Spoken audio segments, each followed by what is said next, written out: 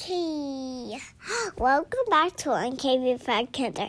Today we're going to read A rainbow? A rainbow myself. A rainbow of my own. My rainbow of my own. Enjoy the story. Enjoy the story. Today I saw a rainbow. It was so beautiful that I wanted to catch it for my very own. I put on my raincoat and hat and ran outdoors. As fast as the wind I ran. But when I came to where the rainbow should have been, it wasn't there.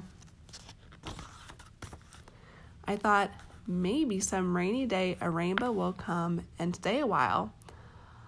I'll be walking along slowly, and suddenly I hear soft, swirling sounds like the wings of a bird. I'll look around and see a rainbow following me.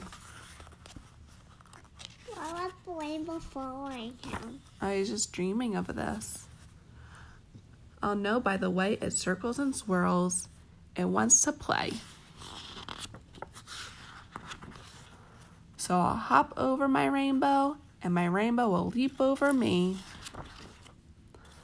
I'll climb up one side and slide down the other.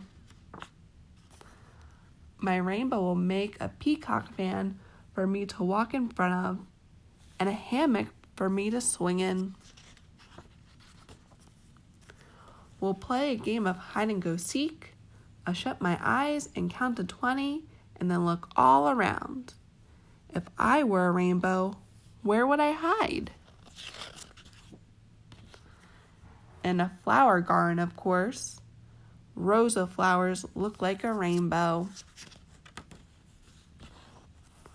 Suddenly, the sun came out again from behind the rain clouds, and my pretend rainbow disappeared the way real rainbows do. But when I came back home, I saw something glowing inside the window of my room. And when I ran indoors, there was a rainbow dancing on the wall. The sun was shining through the water in my goldfish bowl, and it made a rainbow just for me. A rainbow of my very own.